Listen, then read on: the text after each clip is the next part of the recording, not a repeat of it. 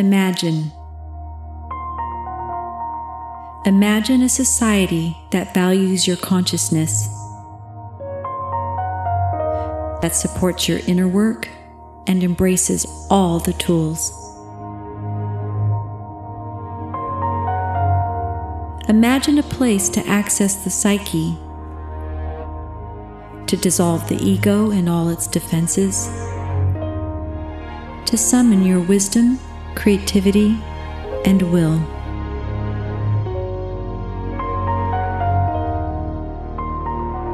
Imagine a center for visiting other worlds,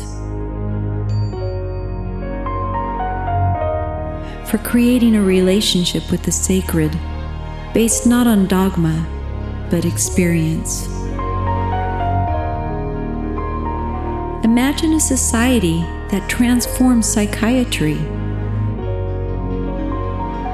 where mushrooms and plants are powerful medicines, and a mystical experience is a cure. Imagine a place for healing addictions in communion with a higher power, a place to vanquish depression in glorious light.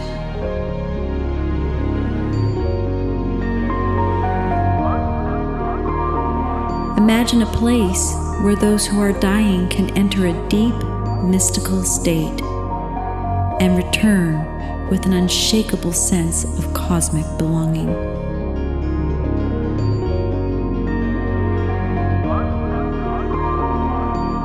Imagine a government that harnesses the power of psychedelics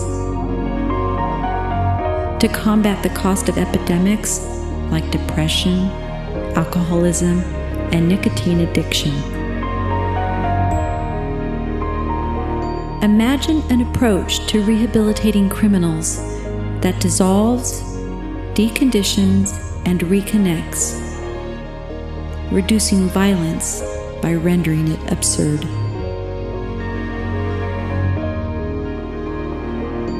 Imagine a creative studio of consciousness, a search for empowered visions, ideas, and insights to download into the cultural milieu.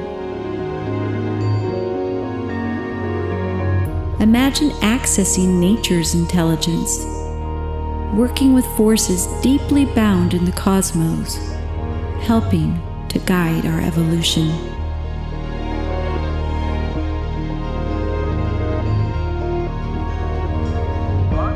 Imagine a healing technology, a safe and powerful way to reprocess formative events, making us less repressed, more integrated, more like who we want to be.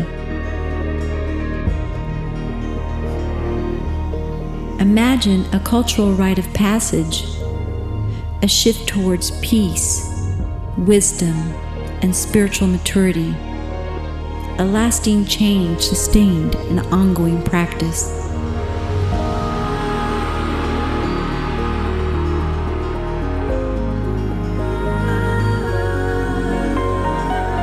Imagine reclaiming your consciousness, remembering your origins in the stars, your heritage, your cosmic home.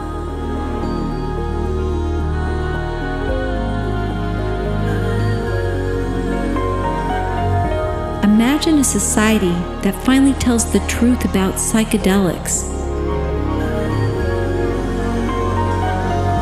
with reasoned policies based on facts, science, and safety.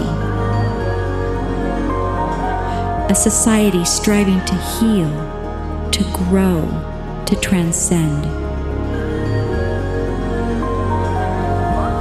Imagine being a citizen of the first state in America to firmly plant the psychedelic flag by making psilocybin service available to the public.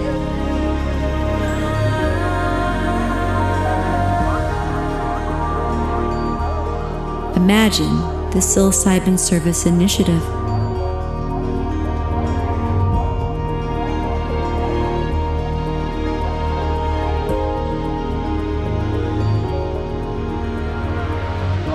Imagine 2020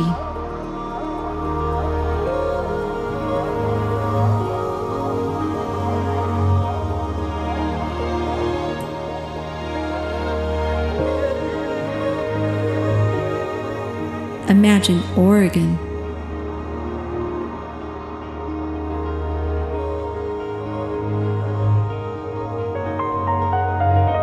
Imagine.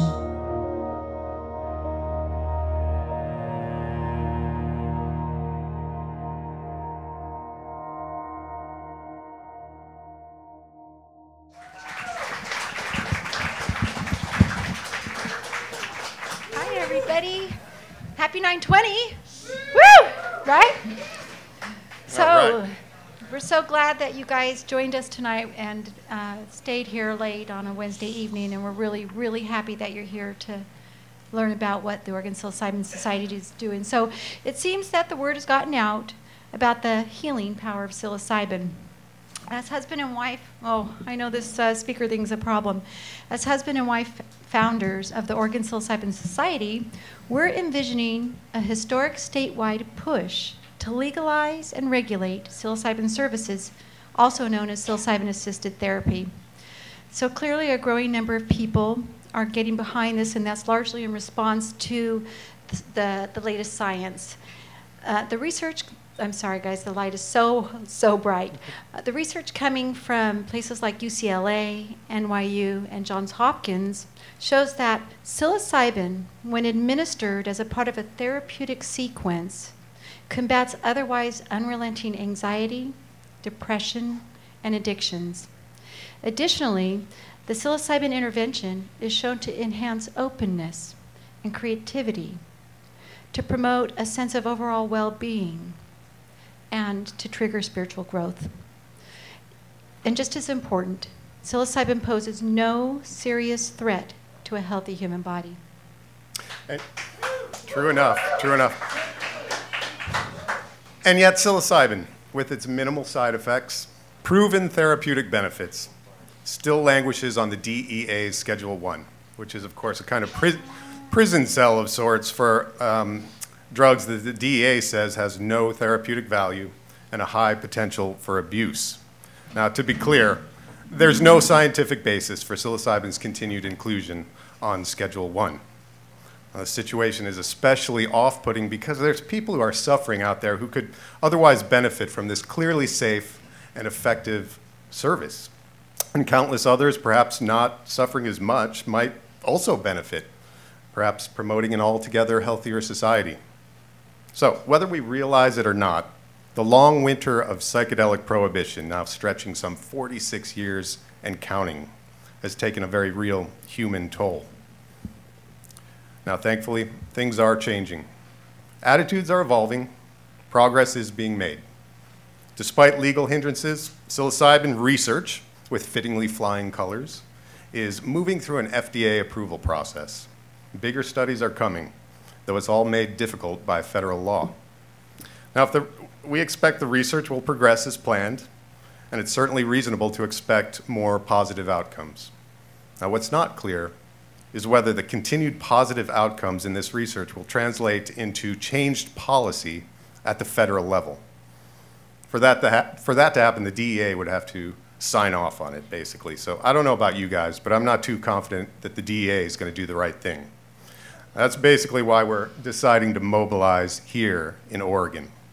That's right. So again, I'm Cherie, and this is my husband Tom, and we live here in Portland on the west side, where we operate a private counseling practice called Inner Work, as well as a domestic violence intervention program called A Better Man, where we work to help rehabilitate male offenders. Now, with regard to psilocybin, it's probably fitting that a shared entheogenic vision sparked the founding of our current project. On a beautiful evening 2 summers ago, surrounded by the majesty of Mother Nature, the two of us set out to experience the magic of the mushroom journey. And our setting couldn't have been better. An old-growth forest, hemlocks and firs at the base of Mount Rainier. And as the ancient forest went dark, the golden teachers, a noble strain of the psilocybin mushroom, came alive. In the latter stages of a very powerful trip, a dialogue took hold across the campfire. And somewhere in that starry soup of shared consciousness, our minds conceived. Struck with a sense of the sacred, we suddenly understood what it means to bring a child of intention into the world. A living energy, conceived in thought, delivered in action, and lovingly raised for the psychedelic revolution for which it is designed. So I'm happy to say in the spring of 2016, my husband and I gave birth to the Oregon Psilocybin Society, which we lovingly call OPS, and which I'm happy to report it's growing stronger day by day.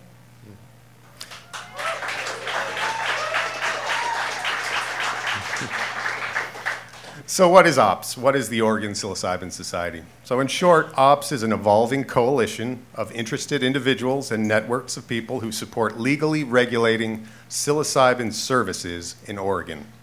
Now, the first part of the OPS mission is to fully mobilize and educate Oregonians about the science and the safety and the benefits and the risks of supervised psilocybin use.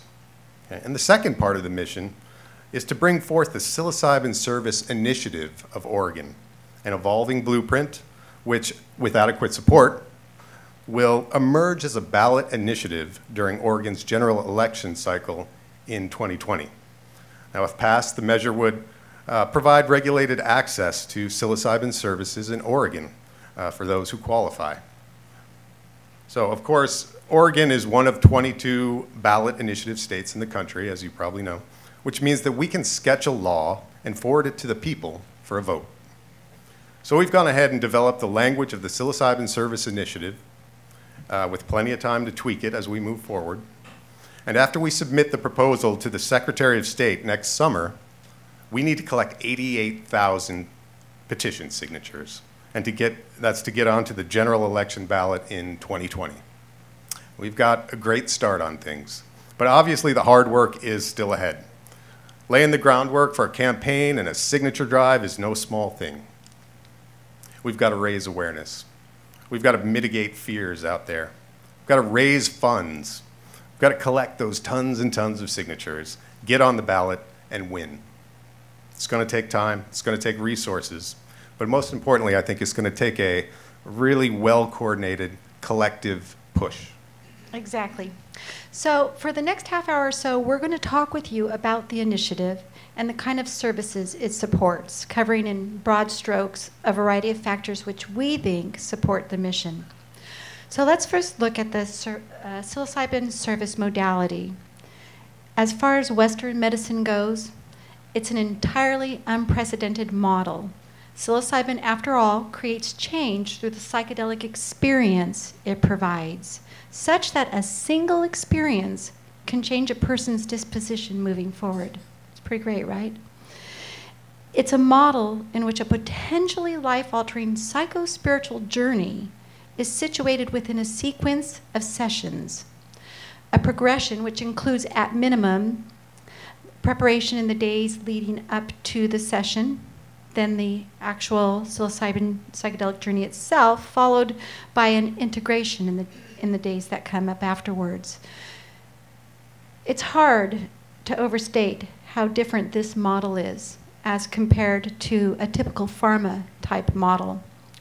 The main difference is the mechanism of action.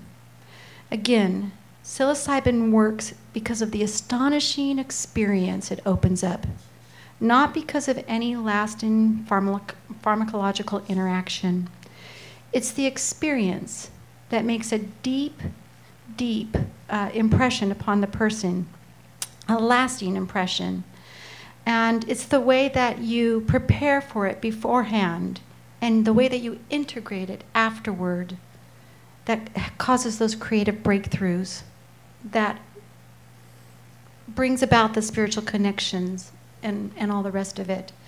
The benefits don't happen because a drug remains in your bloodstream, tweaking your brain day after day. As a matter of fact, for some, a psilocybin intervention might eliminate the need to daily dose psych meds. So you can see why this is a potential game changer for psychiatry.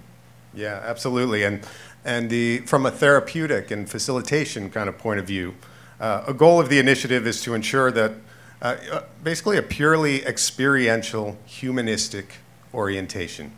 And what I mean by that is psychedelic facilitation should only attempt to activate a client's inner wisdom and inner resources. We're not trying to pressure or persuade from the outside, obviously, and not even interpreting people's experiences from the outside. It's a non-directive approach, along with an unconditional positive regard for the client, as well as a deep respect for the psychologically vulnerable state that psilocybin produces. These are the essential elements of this kind of work. Now, the goal is to facilitate trust and safety so that clients can interact with the psilocybin experience in their own way. Now, as of now, this kind of model sees daylight only in university research settings across the country. Scientists are studying the psychedelic experience and refining norms around how best to facilitate psychedelic healing and growth. Now, facilitation is provided by well-trained individuals, which will be a requirement here in Oregon as well, should we get it passed. That being said, I want to make the point that we want to open up certification avenues to anyone with the heart and the disposition to do this kind of work. We think that's very important, not just MDs or PhDs. Exactly. And, that might even include some of you in this room, and we hope it does. So to sum this up, the psilocybin service model offers a sequence of sessions that surrounds and includes a psilocybin-induced psychedelic experience. And again, it's the experience, not just the drug interaction, which sparks change in people. Proper facilitation is key and involves being highly supportive, but as Tom said, not intrusive. Right. So how exactly does the psilocybin sequence make such a lasting impact on people? Dr. Roland Griffiths, pictured here, and his research team at Johns Hopkins University has advanced our understanding in this regard for over a decade or so. Now, Griffiths' team has repeatedly demonstrated that psilocybin, especially at high doses, frequently induces life-changing, what he calls mystical-type experiences, which appear identical in form, actually, to those described by mystics and spiritual teachers throughout the ages and from around the world, from different traditions around the world. Now, this means that the full-blown mystical experience, once considered rare, unpredictable, difficult to achieve, is now safely and reliably reproduced through psilocybin services. Furthermore, it's now clear that the mystical experiences have a lot to do with the therapeutic gains people are making. Psilocybin studies across the board show that the most intense mystical type experiences are correlated with positive change. So another angle on this comes from Dr. David Nutt and Dr. Robin Carhart Harris. I think Robin is pictured here. They're at the Imperial College in London. Now, they've been giving healthy volunteers doses of psilocybin and then using a variety of scanning tools to see what's going on in their brains. Now, a couple of findings jump out, which I think, when taken together, shed light on how psilocybin produces mystical experiences and creates lasting change. Now, first finding is that psilocybin causes significantly increased activity in the deeper regions of the brain, as illustrated here. You can see that the dramatic increase in connectivity under the influence of psilocybin as compared to placebo. Now, this kind of revved up deep brain activity results not only in intensified emotions and sensations, but due to a kind of novel crosstalk between the brain regions, the brain structures. This is what creates the kind of weirdly altered perceptions that are, of course, the hallmark of the psychedelic experience. Exactly. So that's the first finding. A second finding is perhaps more surprising because it involves a reduction of brain activity. This is seen mostly in the prefrontal cortex within a diffuse system of related structures known as the default mode network, or the DMN. The DMN is involved in top-down processing, acting as a kind of manager or an orchestra conductor of your brain. It's been associated with states of self-reflection and even the general day-to-day sense of self, which makes it really intriguing. Interestingly, studies have shown that the default mode network is actually overactive and hyper-connected in individuals who suffer from depression, anxiety, addictions, and other mental health issues. It seems that an overactive default mode network reflects a mind which is stuck in tight patterns of thinking and feeling, a kind of ruminations, rigidity, and negative cycles which are associated with many mental health issues. So, by temporarily deactivating the default mode network, psilocybin essentially has the opposite effect. It tears users away from those stuck states of mind, including depressive, anxious, and addictive patterns. At the very same time, a profound state of consciousness arises, fueled, like Tom said, by increased activity and novel connection in the brain's deeper structures. So when the balance is just right, a kind of transcendent, mystical experience breaks through. A numinous flash of consciousness, which brings with it an overwhelming sense of oneness, of awe, of sacredness, of reverence, of love, and a kind of undeniable truth. Suddenly the mind, or the deep psyche, enjoys a rather astonishing freedom and expansion. And with proper integration afterwards, these experiences are changing people in lasting ways. Incredible. So with all that said, let's look at some of the clinical outcomes described in the research. And in so doing, I don't want to overlook the most fundamental finding, really, namely that psilocybin and the classical psychedelics, especially when carefully administered in supportive settings, are essentially safe. This is clear in all the separate studies. And even more support comes from Norway, thanks to an organization called Emma Sophia, who focus on worldwide psychedelic policy reform. Now, they did an extensive survey study and found that among 22,000 lifetime psychedelic users, there was, contrary to old myths and beliefs, no increase in mental health issues or suicidality as compared to those who never use psychedelics. In fact, the opposite is true. In the survey, lifetime use of psychedelics was associated with increased well-being and decreased suicidality. And in addition to that, a review prepared by the Dutch Ministry of Health shows that psilocybin mushrooms have no addictive properties. Many of you probably knew that. You know, there's no associated dependency issues or withdrawal issues with psilocybin. So, for those who pass a basic medical and mental health screening, really the only consistent risk is the possibility of heightened anxiety during the journey. And of course, this is a very time-limited issue.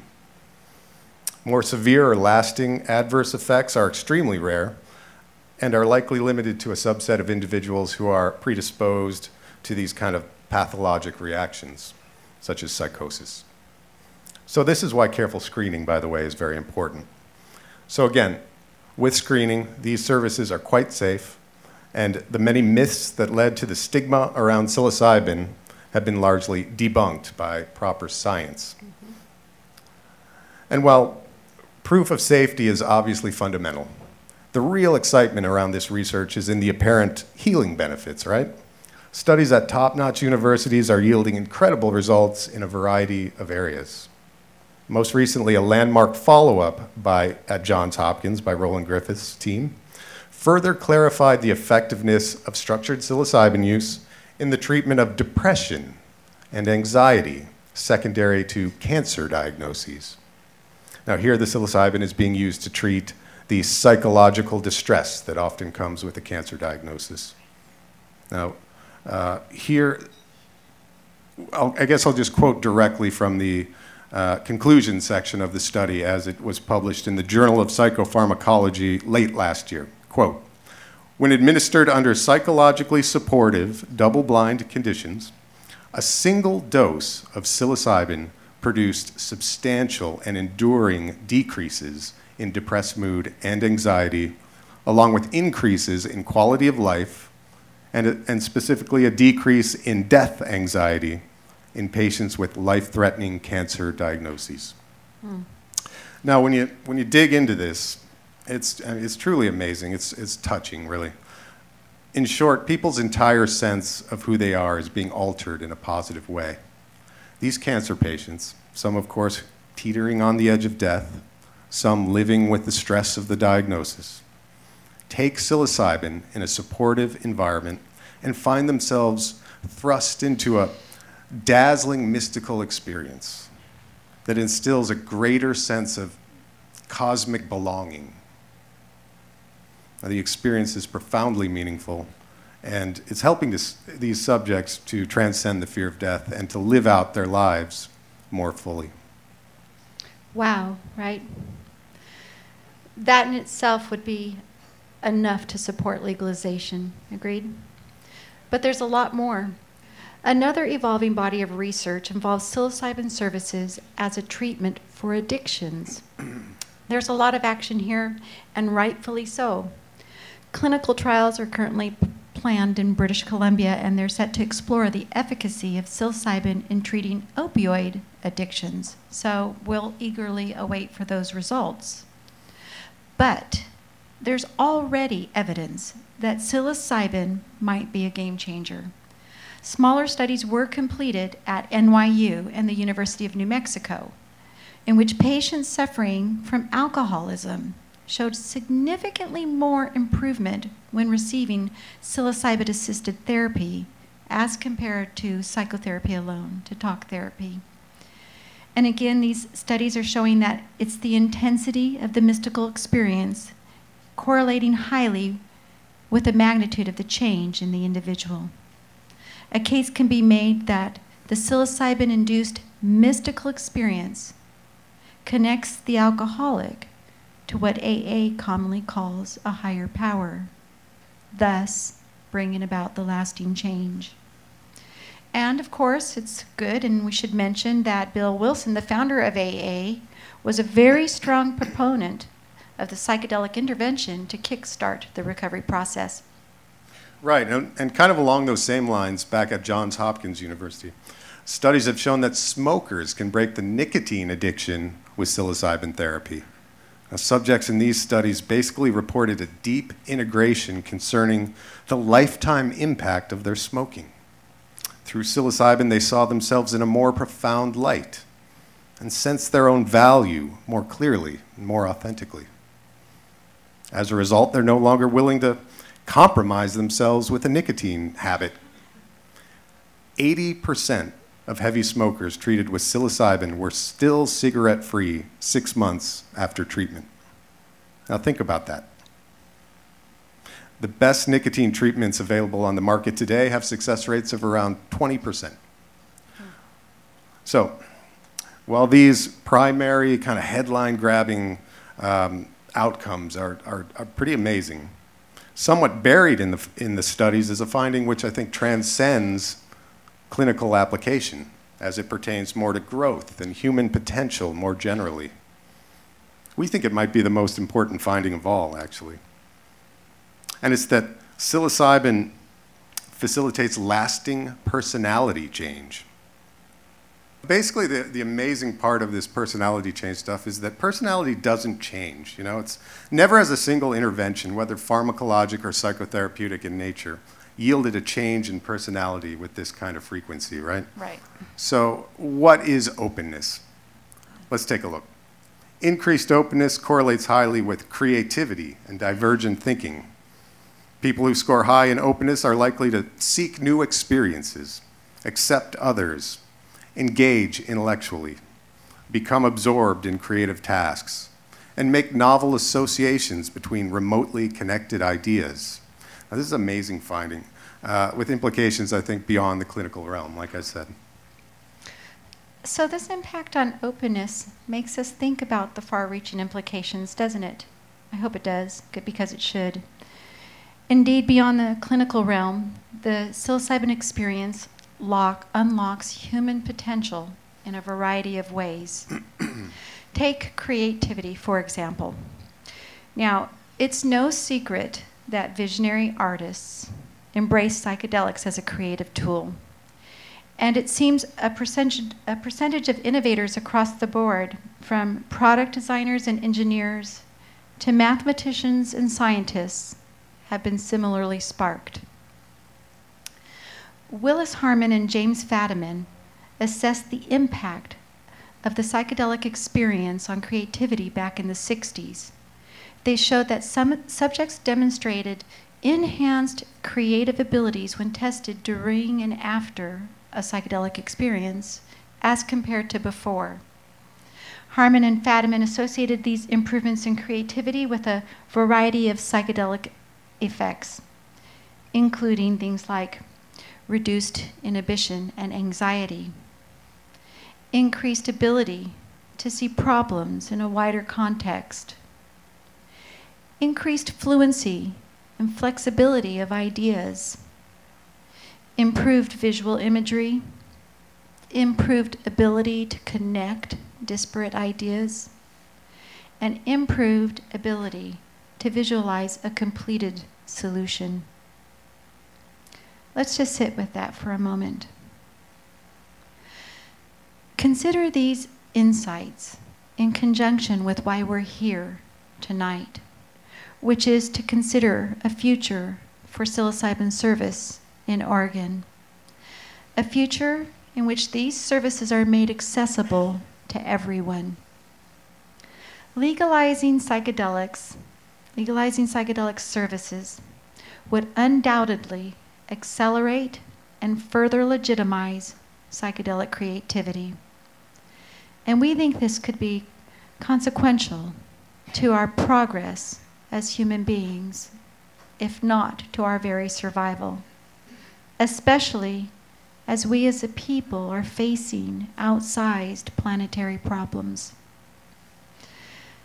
This is what the doctor ordered: an enhanced, ego-dissolving, problem-solving, wide-angle view. And the most wide-angle problem of all, of course, is our broken relationship with nature, which has resulted in the cascading consequences of climate change. Now, for the individual, the psilocybin experience seems to mend this relationship. In dramatic fashion, psilocybin reopens our eyes to the natural world. Just eat some magic mushrooms while camping, and you'll probably find yourself in deep communion with your surroundings.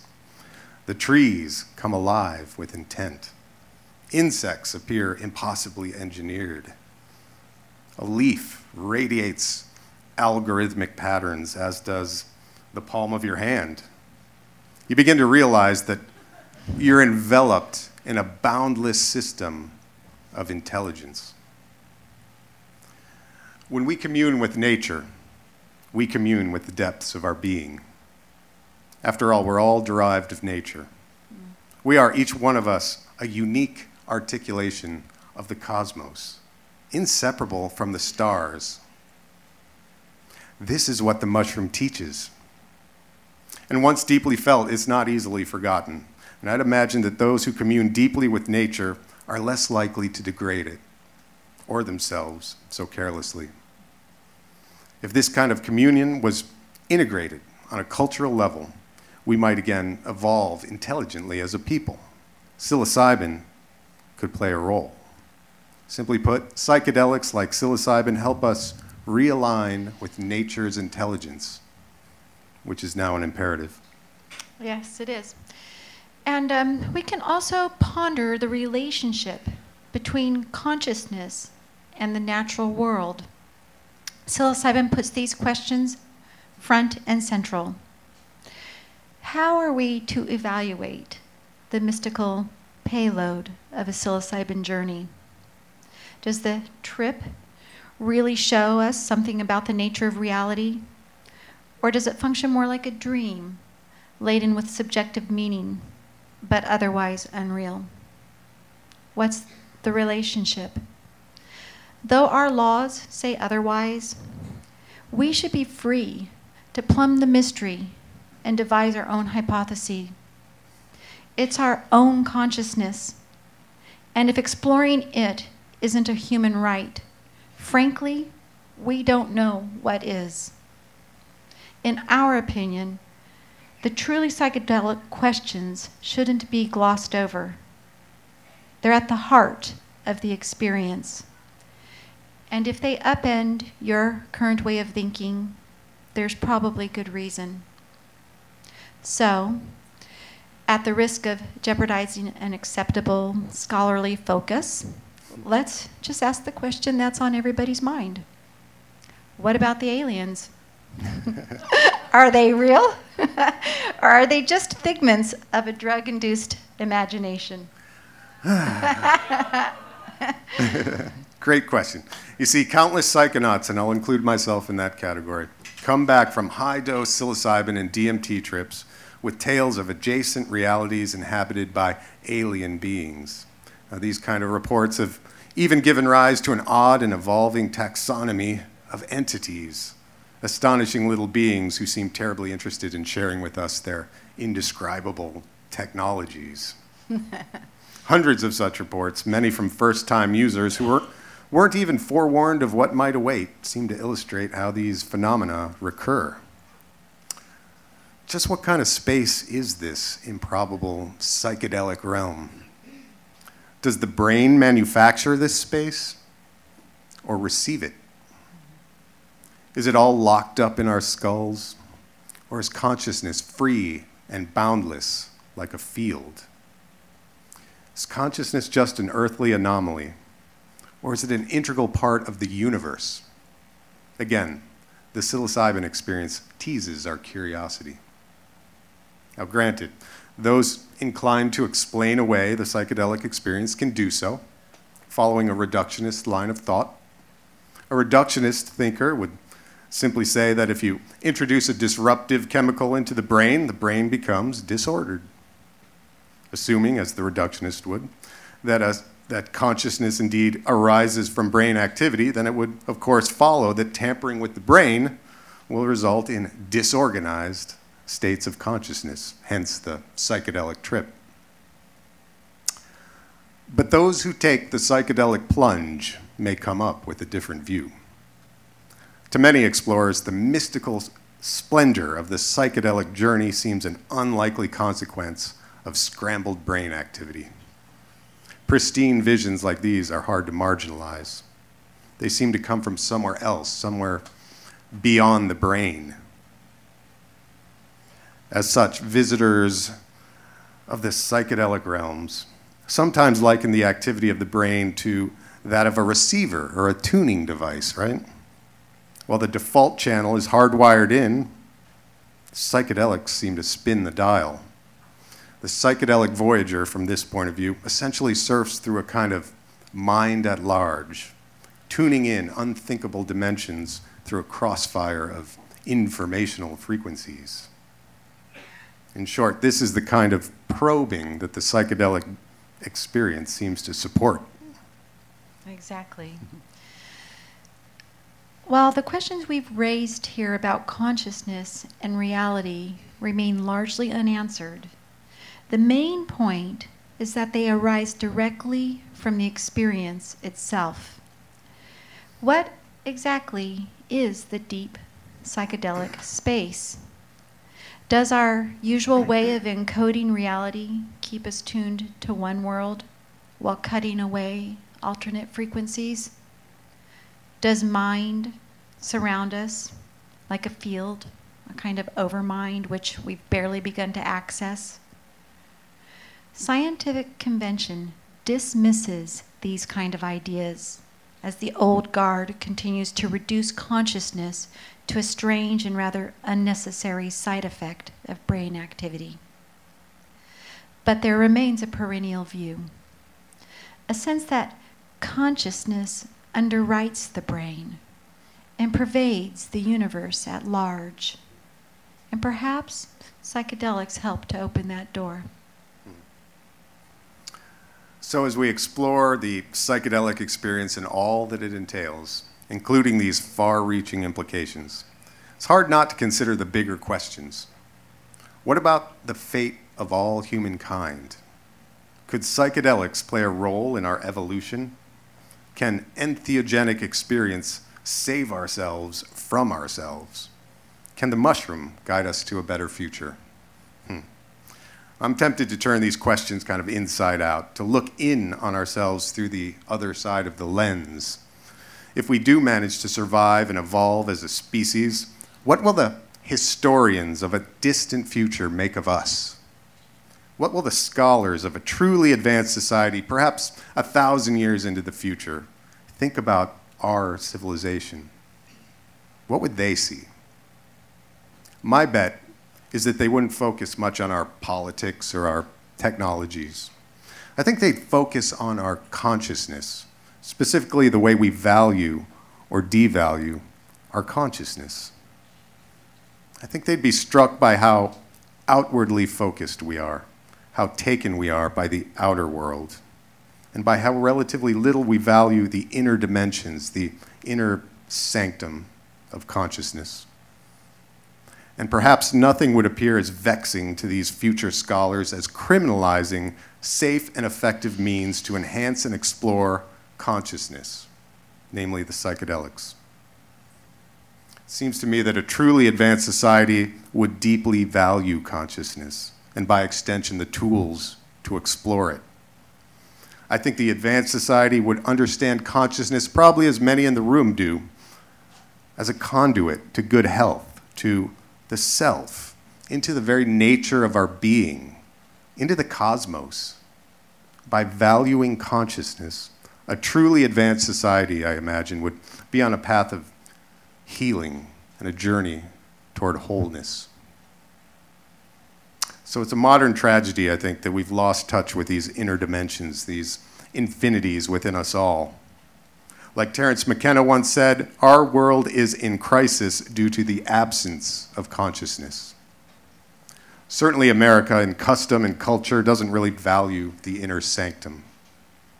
The forces of capitalism, they're literally geared to make us forget our inner dimensions, our inner resources, ourselves, our deeply felt self-acceptance. We're bombarded with messages that we're not enough just as we are. And so we're lost in a social neurosis of vanity, consumerism, image over substance, attention at all costs, and all the rest of it. And then on the shadow side of all this false striving, this unfounded arrogance, we've got the failure narratives, the depression, the alienation, the addictions. So it's long unfolding, this crisis of consciousness. And now we're in a tailspin. And while it seems dire, and it is, perhaps it's just what we need. Tonight, Tom and I come to you with a plan of action. One thread of a transformational movement taking shape across the country and the world.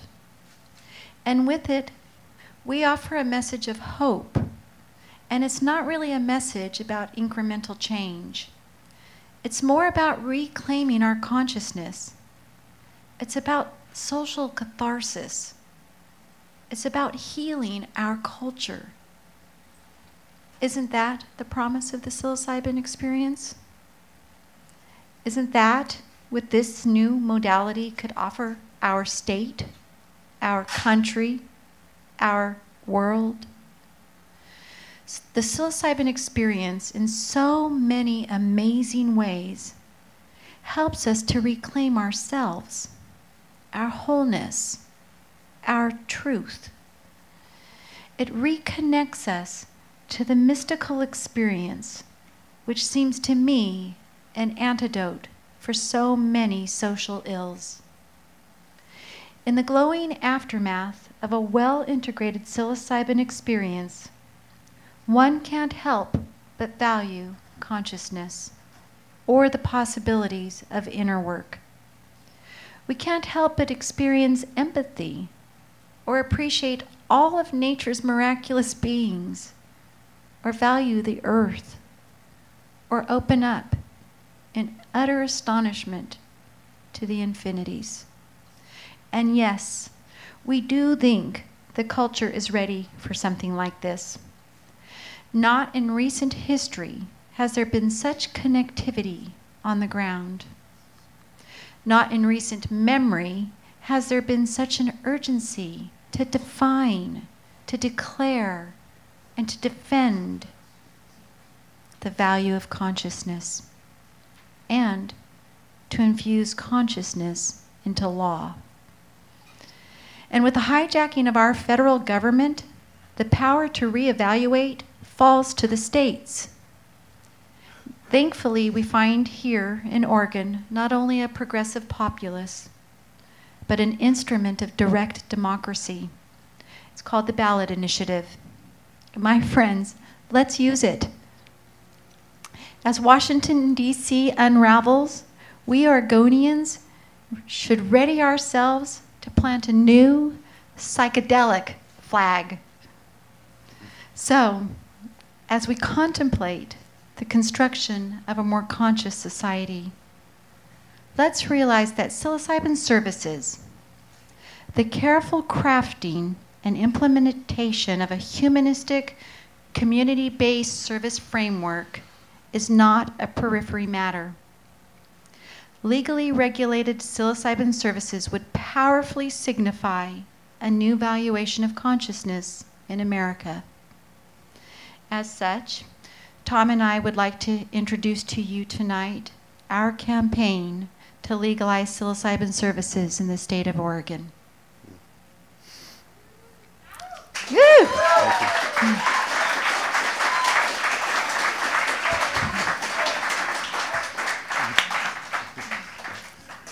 Okay, so we've come full circle. Again, the Oregon Psilocybin Society, OPS, to which you're now all invited, by the way, is proposing a framework for legalizing and regulating psilocybin services here in Oregon. Now, we hope to submit a polished proposal along with 88,000 petition signatures to the Secretary of State for inclusion on the 2020 ballot. Now, we need to build momentum. The language of the initiative is essentially written. We're just waiting on a full draft from our lawyers at the Legislative Council in Salem. We can submit the proposal next year, which means that we can begin gathering signatures as early as next summer, right? Right. So in the months ahead, we've got to really raise awareness and educate the public. And fundraising is a key to momentum, of course. Any funds we raise help us to get out there and spread the word in a variety of ways here in Portland and across the state.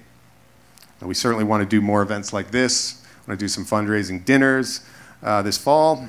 And we want to do a crowdfund campaign as well, which will aim to kickstart some momentum for the signature push ahead. And by the way, successful crowdfund campaigns start strong. So please, if you think this work has importance, don't stay on the sidelines. Donate if you can. Also, sign up for updates and look for calls to action on our website, opsbuzz.com, as well as our Facebook page. And get your friends involved. Get your friends to sign up as well. And let us know if you're willing to volunteer, even if it's just an hour or two a week. Right now, we're busy organizing and strategizing, but so we might not have the assignment right away, but we will soon. And once this signature push gets going, we're going to definitely need everybody. Absolutely right. So tonight, we're putting out the call. Nurses, doctors, naturopaths, therapists, visionary artists, policy reformers, mycologists, float tank enthusiasts, meetup group leaders, whoever you are, please invite us into your networks, and together we'll build a diverse and powerful coalition in support of psychedelic policy reform here in Oregon. And if you're not a part of a network, we need you too. If you have skills and you're willing to contribute or collaborate, we need things like creative content, web development, videography, campaign and fundraising expertise, and a lot more. And finally, and this applies to all of us, we're going to need those canvassers to get those 88,000 signatures. So starting next year, we'll need people who can convey the message and collect the signatures. So let us know who you are, and we'll let you know when it's time to mobilize, because we are going to need an army. We really are. So we hope you're on board, and we invite you to reach out to us anytime. Together we can make history, and more importantly, we can change consciousness. Thank you all for attending tonight. Thank you so much.